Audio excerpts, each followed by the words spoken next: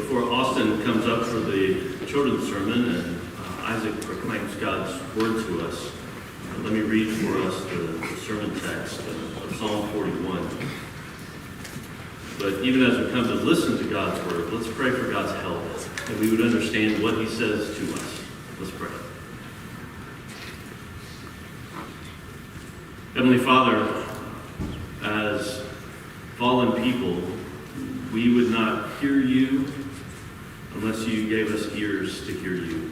We would not see the beauty of Christ in your word unless you gave us eyes to see.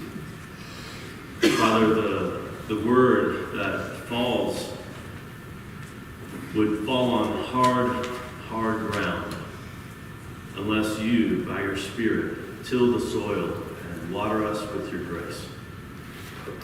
Do those things now, Lord, as we listen to your word. We pray in Jesus' name. Amen. Psalm 41.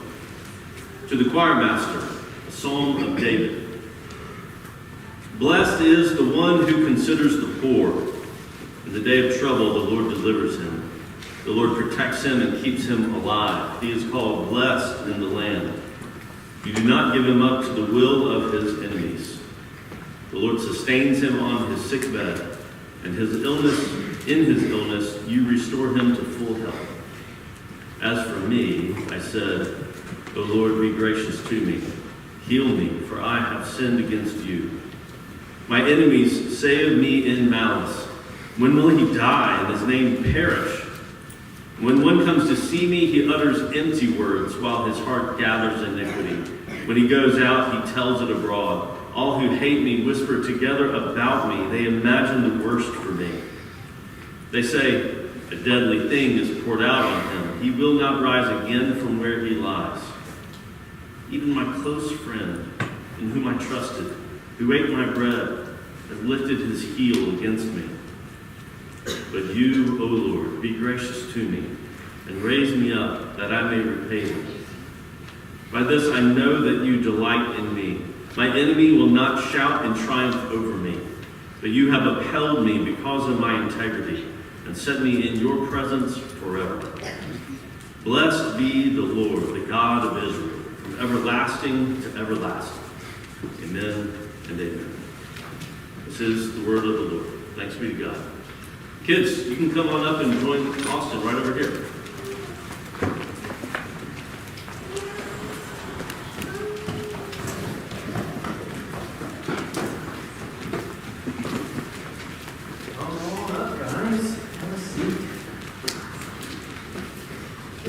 How are you doing?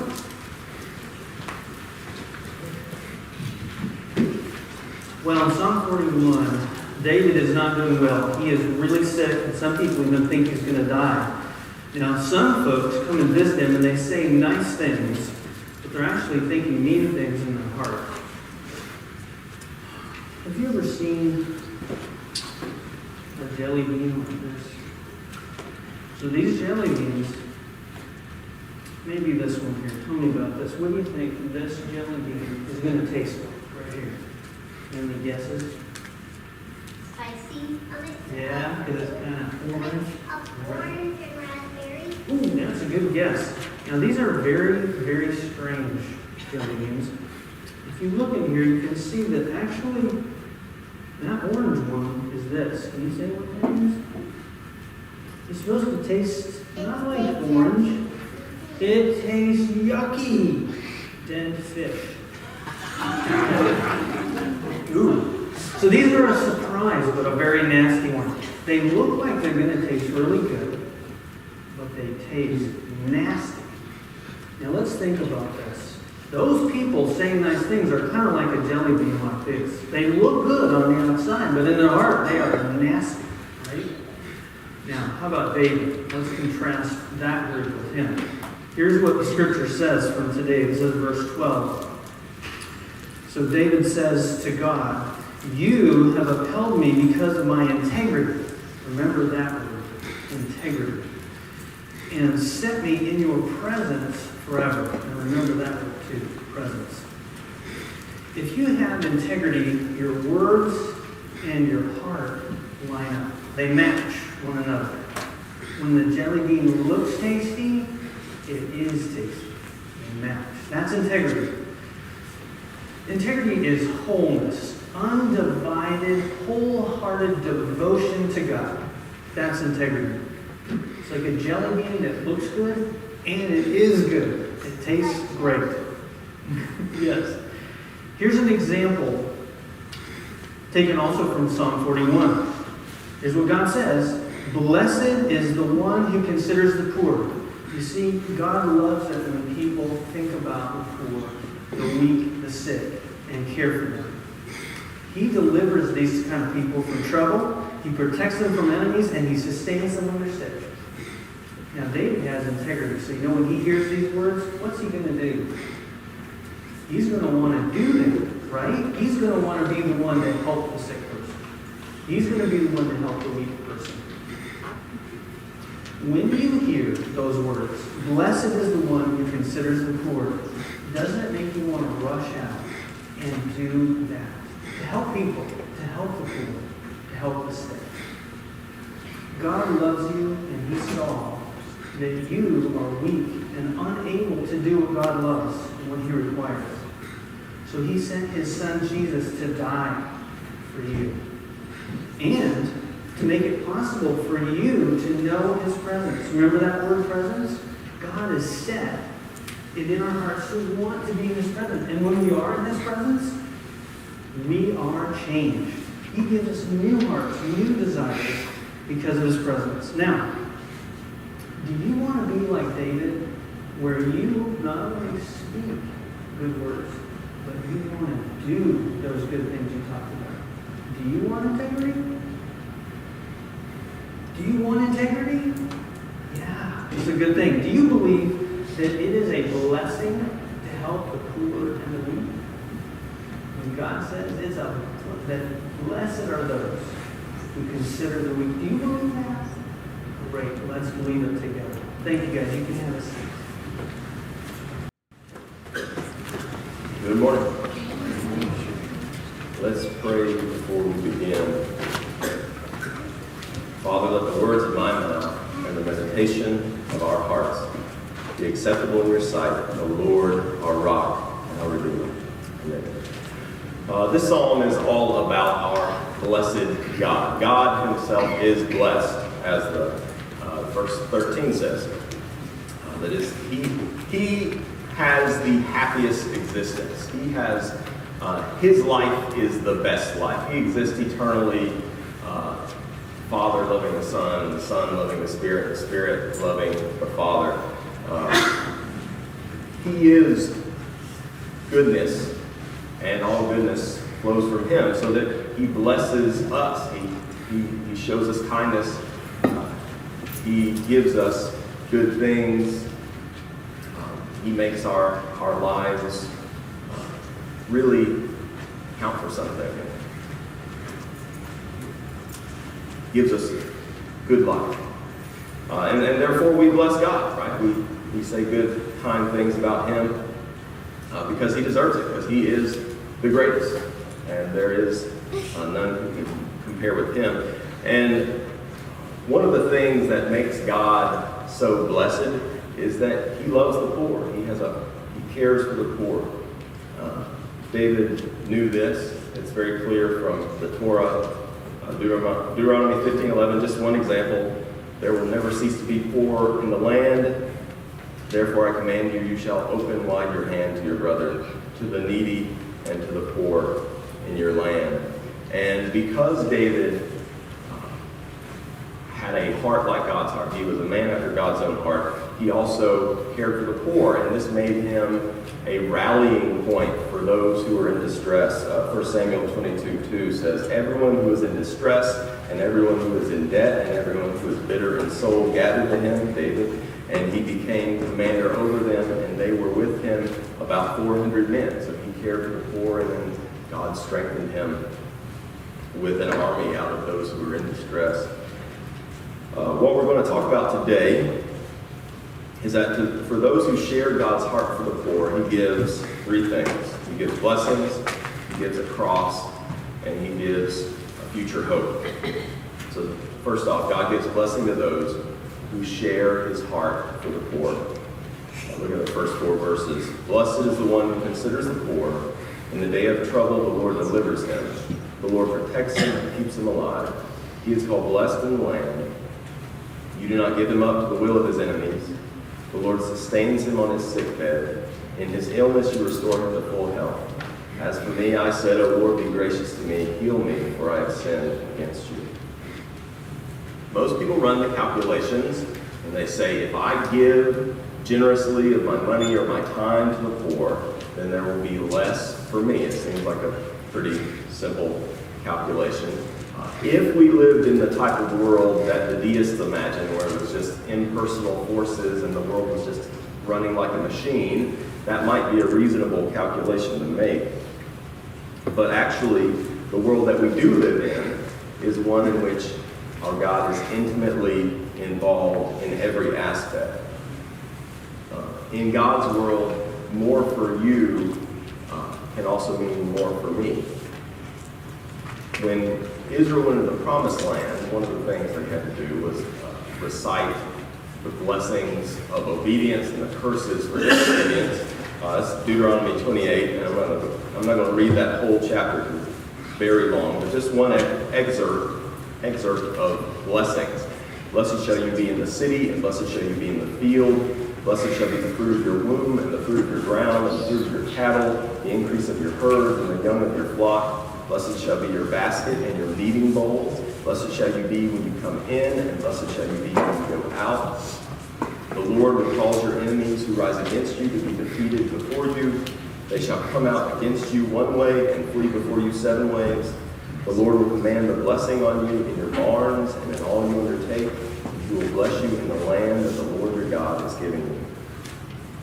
So, there are a million different ways, probably more, in which God can show you kindness and can prosper you and can give you satisfaction in life. And there's a million ways in which he can thwart you if he chooses to. Take a look at America, for instance. We're the wealthiest nation that exists and has ever existed by a long shot. You would think that would make us the happiest and the healthiest, but we're not at all. Depression and chronic illness has been on the rise for the last 40 years. We should never, we seek, as Americans, we seek blessing from the gifts of God, but not from God himself. But we got it backwards. We need to seek him first. Matthew 6:33, but seek first the kingdom of God and his righteousness, and all these things will be added to you. Those things being food, drink, clothing, necessities. God promises to bless those who are kind to the poor. Consider George Mueller. If you've never read a biography about him, you definitely should. He had some peculiar convictions that I believe God gave him to make an example to the church forever. He was a pastor who believed it was wrong to take money from his church, so he didn't accept a wage from them. And then he also was convicted that he needed to help orphans, but he felt that it was wrong to go and ask for money. So he was in an odd position, having hundreds of orphans and not believing in fundraising. I'm not saying that should be our conviction, but God had a special purpose in George Mueller. And here's an excerpt from one of many descriptions of the things that God did for this man. The children are dressed and ready for school, but there is no food for them to eat. The house mother of the orphanage informed George Mueller. George asked her to take the 300 children into the dining room and have them sit at the tables. He thanked God for the food and waited. George knew God would provide food for the children, as he always did. Within minutes, a baker knocked on the door. "Mr. Mueller," he said, "last night I could not sleep. Somehow I knew you would need bread this morning. I got up and baked 3 batches for you. I'll bring it in." Soon there was another knock at the door. It was the milkman. His cart had broken down in front of the orphanage, and the milk would spoil by the time the wheel was fixed. He asked George if he could use some free milk, and George smiled as the milkman brought in 10 large cans of milk. It was just enough for the 300 thirsty children. just an example that God can bless us with a lot, He can bless us with a little. So, keep giving to God's mission, as I know you like to do. Keep considering the poor. Do not strategize about how to keep the most for yourself. But, as Presbyterians, we like to think things through carefully. So do strategize about how to best use your money, where it's going to do the most good.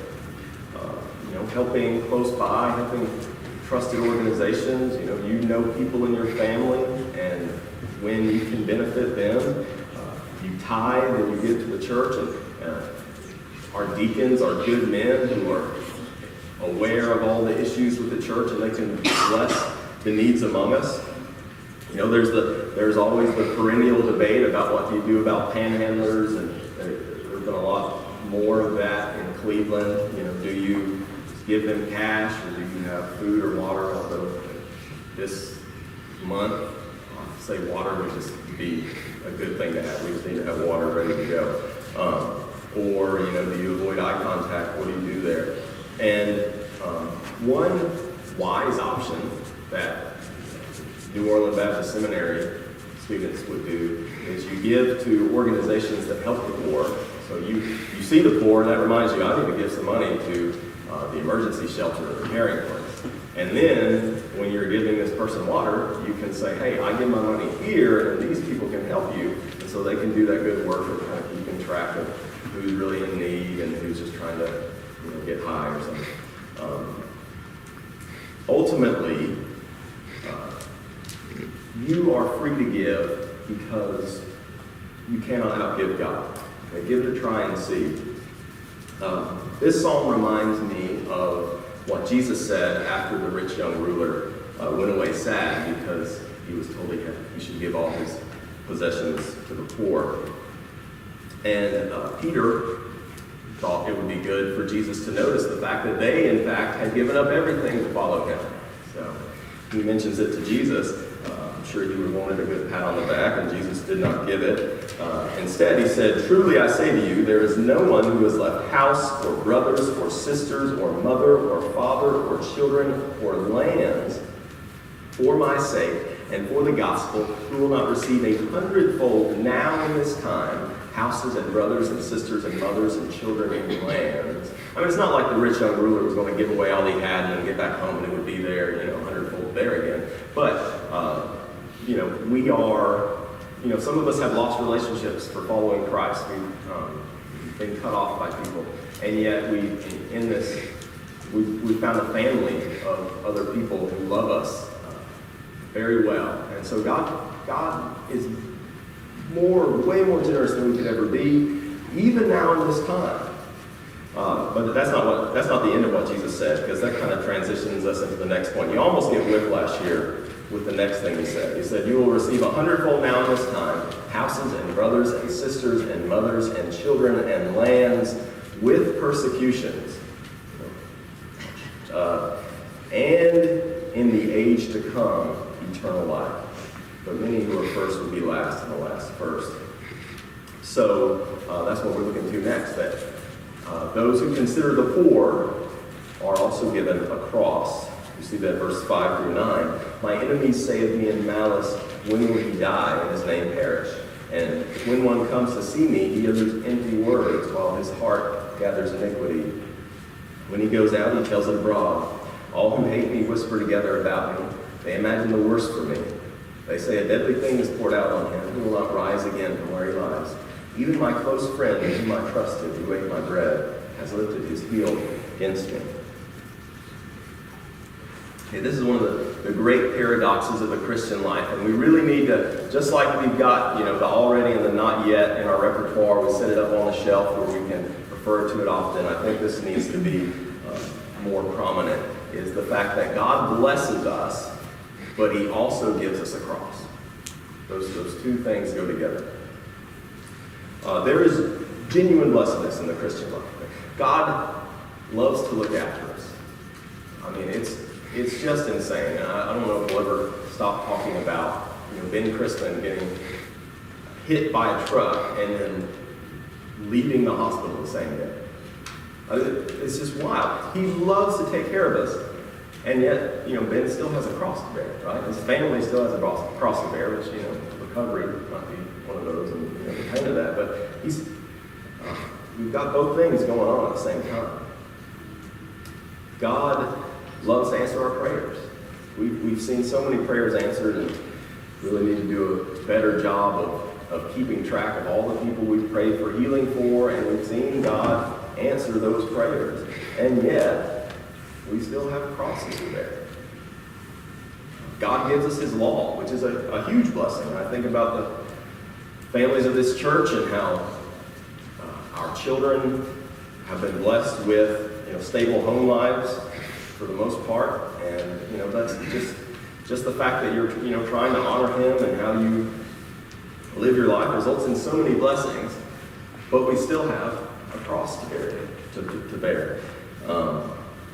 In this psalm, the cross is seen in three ways. Okay, first is self-denial, so giving to the poor.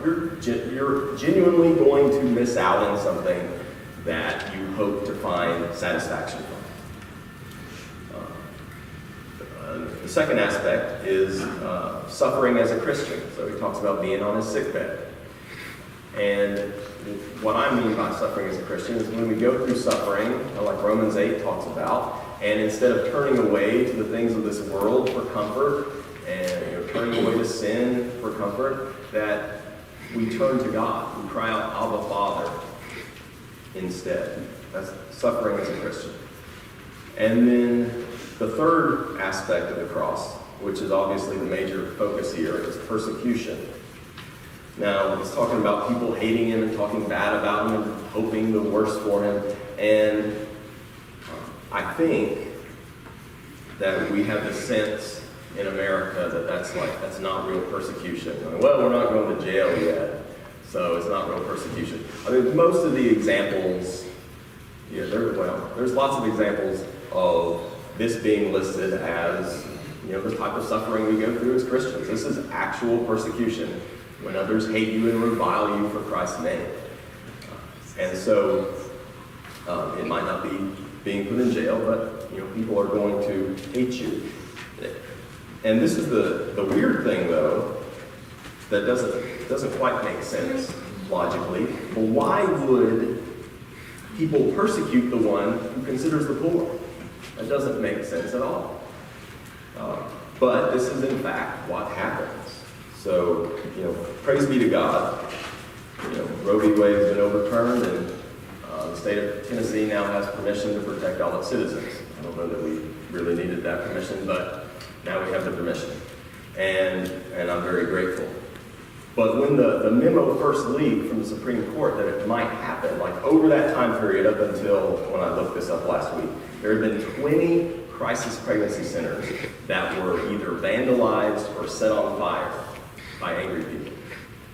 I can understand. I can completely understand why they might want to protest at churches and make a big scene and these people are opposing the thing I want. I can understand that.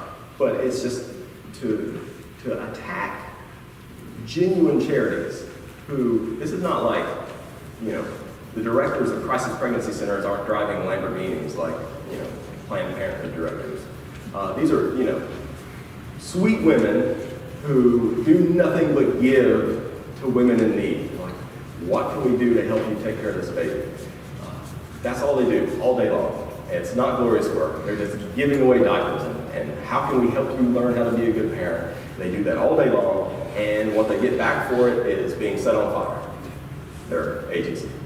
And whatever else violence is happening right now. It's very sick. But just by living for God, your life exposes the life of the unbeliever as twisted and deserving of God's wrath, which of course we are deserving of God's wrath as well. 2 Corinthians 2:15 and 16 says, "For we are the aroma of Christ to God, among those who are being saved and among those who are perishing. To one a fragrance from death to death, and to the other a fragrance from life to life." So you might not think, well, I don't really have much of a testimony, so I don't feel like people really notice me. But they do. If you're trying to honor Christ in the things you do. They notice you. And it's like you're this incense being swung around as you go through the world, and it's letting off this aroma of Christ. And some people smell it, and they smell life. There's something amazing there. There's eternal life. There is a world to come. There's more than just what we see around us. And others, they smell death. They smell sulfur. They smell doom. Now, you would think that the cross would cancel out the blessedness that we previously talked about. You'd think one would cancel out the other. But it doesn't. I have two reasons why. First, God ministers blessing. Typically, He ministers blessing through physical means. He gives us good things and takes care of us. But He can pour blessedness directly into our hearts. He can give us an experience of His goodness and His love. He can satisfy us on nothing.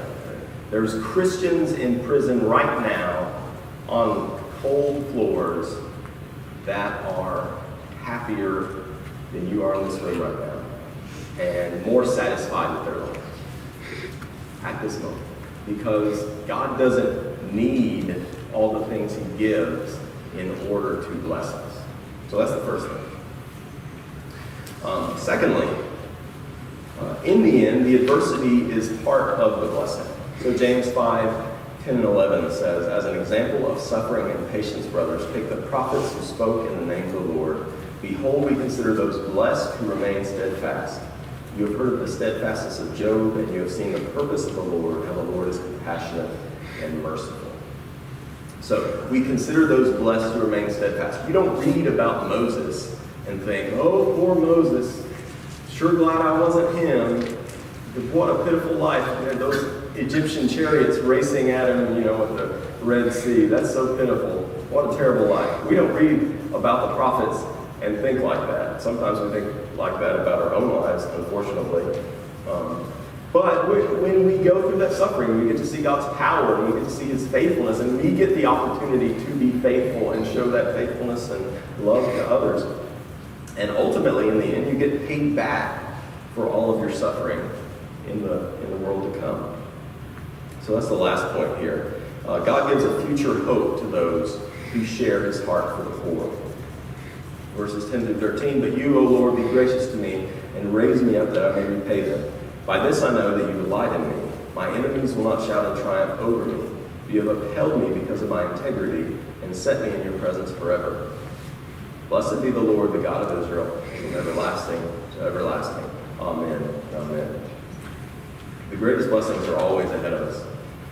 1 Corinthians 15, 42 through 44, talking about the resurrection.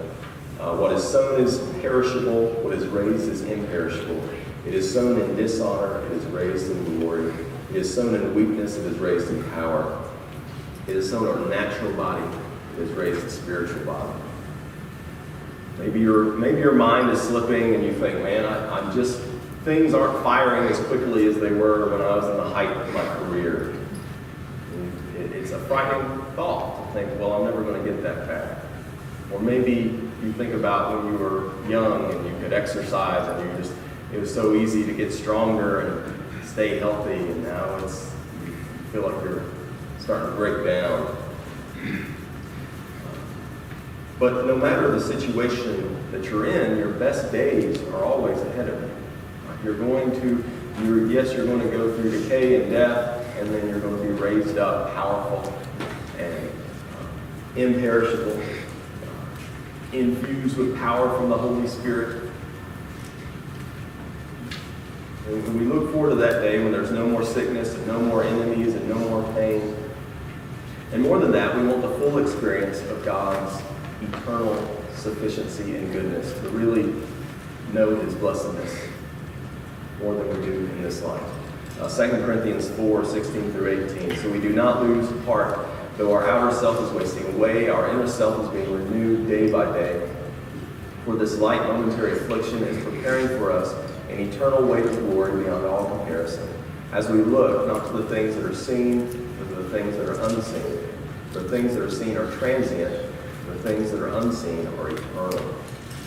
Right now we sip from the straw of God's blessedness, In the world to come, we will dive in the ocean of his blessedness. We will be repaid according to our suffering.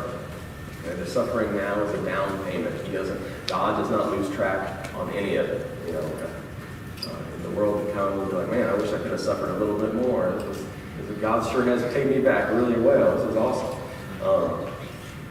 One last thing as I close that strikes me as odd is verse 11.